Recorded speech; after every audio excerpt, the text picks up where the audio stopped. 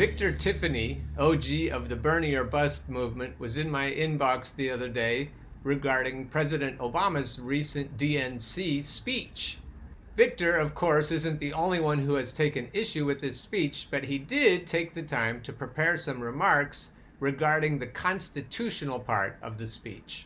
Obama delivered this speech from the History of the American Revolution Museum in Philadelphia, standing next to an exhibit on the U.S. Constitution.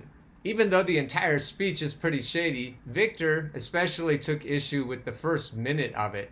Let me remind you, dear viewers and listeners, that we've talked about two different kinds of freedom in the past.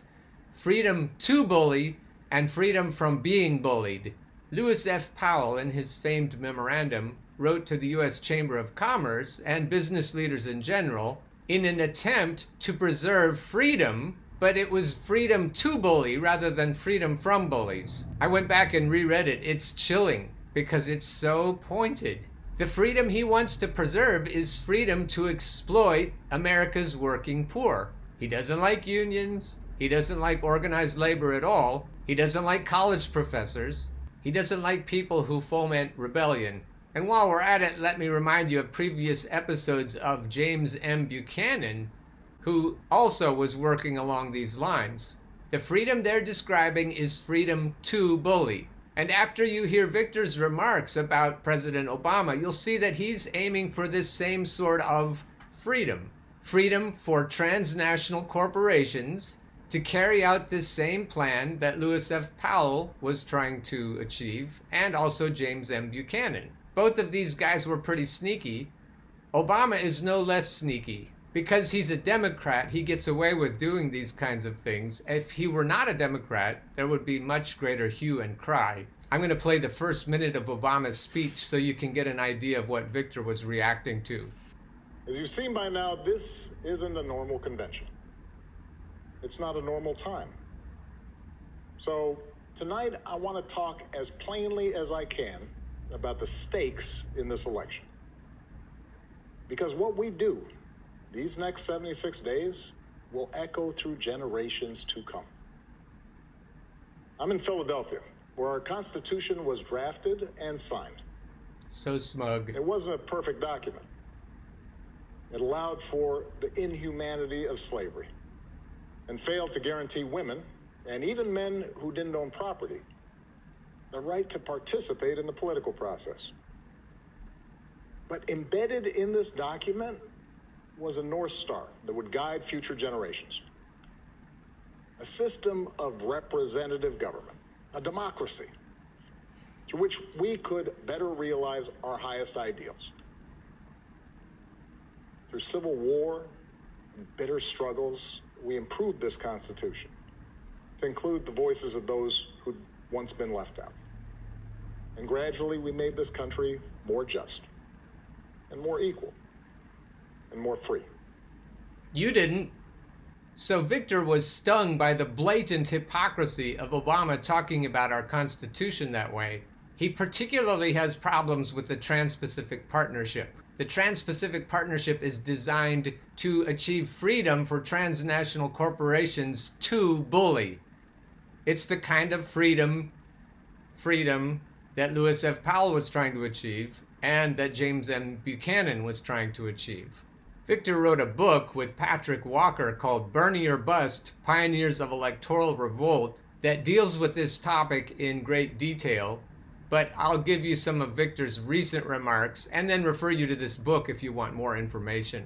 Obama's Trans-Pacific Partnership threatened our, quote, democracy, which is actually a corporate plutocracy/oligarchy, as much, if not more, than anything Trump has or has not done so far. Corporations writing their own rules for self-government in secret negotiations with 11 other countries that would prevent the regulators, our representatives in government, from regulating transnational corporations from those countries that are operating in our country, state, county, town, and village. Drilling down on the details of the TPP exposes a system of corporate order of, by, and for the elites who run those corporations that would be superimposed over the system of lawmaking the framers gave us. The very people Obama is trying to use to attack Trump. The Bush/Obama/Biden TPP not only makes Obama the king of hypocrisy, it alone makes Biden the enemy of working class Americans with jobs that can be outsourced. U.S. sovereignty, what's left of it, democratic self-government, long-standing treaty-protected national self-determination. Trump is dangerous, but he's not driving a new international order. He's leading an old 19th century tariff order in line with his overall reactionary version of neoliberalism. The TPP, on the other hand, would lead to a new world order. Joe Biden's description of the TPP, he described it that way, as the new world order. You can find it on YouTube.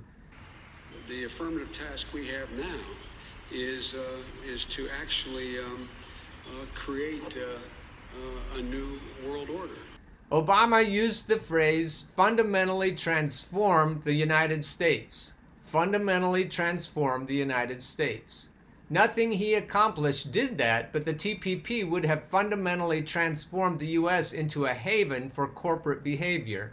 Again, crafted by the corporate lawyers and corporate officers themselves and enforced by investor corporations, state dispute tribunals. Again, folks, this is freedom to bully, not freedom from being bullied.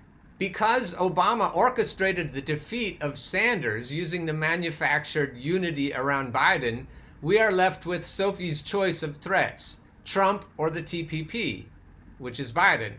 Fuck Obama. He's very smart and knows exactly what he and Wall Street were attempting.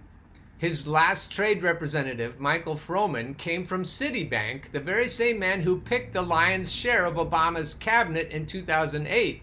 And this is me. I don't know if you've noticed, but Biden's cabinet has a lot of the same kinds of people, and even some of the same people. Hidden in legalese few Americans can understand is a new world order that banksters, political puppets like Obama and Biden are better suited to impose on the American people because they have a D after their names. If Biden is elected, the McResistance movement will go to sleep. That's another reason why Biden is more dangerous to our democracy than Trump.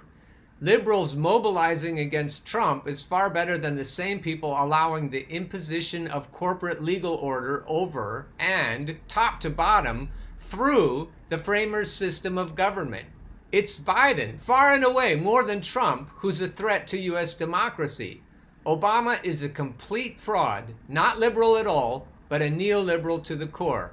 If I had written that sentence, I would have said, Obama is a complete fraud, not progressive at all, but a neoliberal to the core. Because what I'm finding is that traditional liberalism is pretty much neoliberalism. It's totally market-driven, and Maggie Thatcher and Ronnie Reagan would have been firmly in favor of traditional liberalism. At least the economic part. The main difference is the social part between liberals and conservatives. New liberals, new Democrats, and new conservatives, we've talked about this at length in other episodes, are united at the hip when it comes to economic issues. It's all market-driven, and it's all corporate-driven, and it's all plutocrat favoring. It's all about freedom to bully. So again, I'll refer you to Bernie or Bust, Pioneers of Electoral Revolt, so you can get a better handle on this. Then you can see why Barack Obama, Hillary Clinton, and by extrapolation, Joe Biden, are quite a bit more dangerous when it comes to this issue than Donald Trump is. What jerks people's chain about Donald Trump is mostly social issues. Most of the arguments that say Joe Biden is much better than Donald Trump revolve around social issues. Although we would be remiss if we didn't mention Trump's tax cuts that favor the wealthy. And we absolutely don't want to minimize the importance of social issues. But what we keep stressing is that social issues often can be solved by solving the underlying economic issues. Bernie wasn't the only one talking this way. Malcolm X and Dr. King also were speaking along these lines. What big corporations are doing when they put out ads in support of Black Lives Matter is using social issues as a smokescreen to try to keep you from paying attention to the underlying economic issues. Mainstream media wave the social issues in front of all of our faces like a shiny object so that we won't pay attention to economic justice. Obama and all the rest of the neoliberal team are working this way to keep you from paying attention to economic issues. We'll never achieve racial justice, we'll never achieve social justice, unless we can achieve economic justice. And economic justice is the last thing that these defenders of freedom to bully want. And the only way you can tell them apart is by paying attention to how they feel about economic issues. And that's where Joe Biden falls flat on his face, and he has for his entire career. Jeffrey St. Clair had a lot to say about the whole proceedings, the whole DNC proceedings. His counterpunch article is called Roaming Charges, Conventional Weapons at the DNC. Because he had so much to say about it, I'll let you read it yourself, but I'll put the middle part in here so you can see what's going on. Remember when organized labor dominated these conventions? Now their chief champion in the Senate, Sherrod Brown, is reduced to a subliminal moment. In the background of Elizabeth Warren's live shot at an early childhood center, multicolored block letters spelled out BLM. Where was this Warren 8 months ago? Plotting the undermining of Sanders, I guess, and blowing up her own campaign in the process. So Obama comes to us from the History of the American Revolution Museum, standing next to an exhibit on the U.S. Constitution featuring a portrait of little Jimmy Madison, who took his slaves with him when he moved to the White House with his wife Dolly.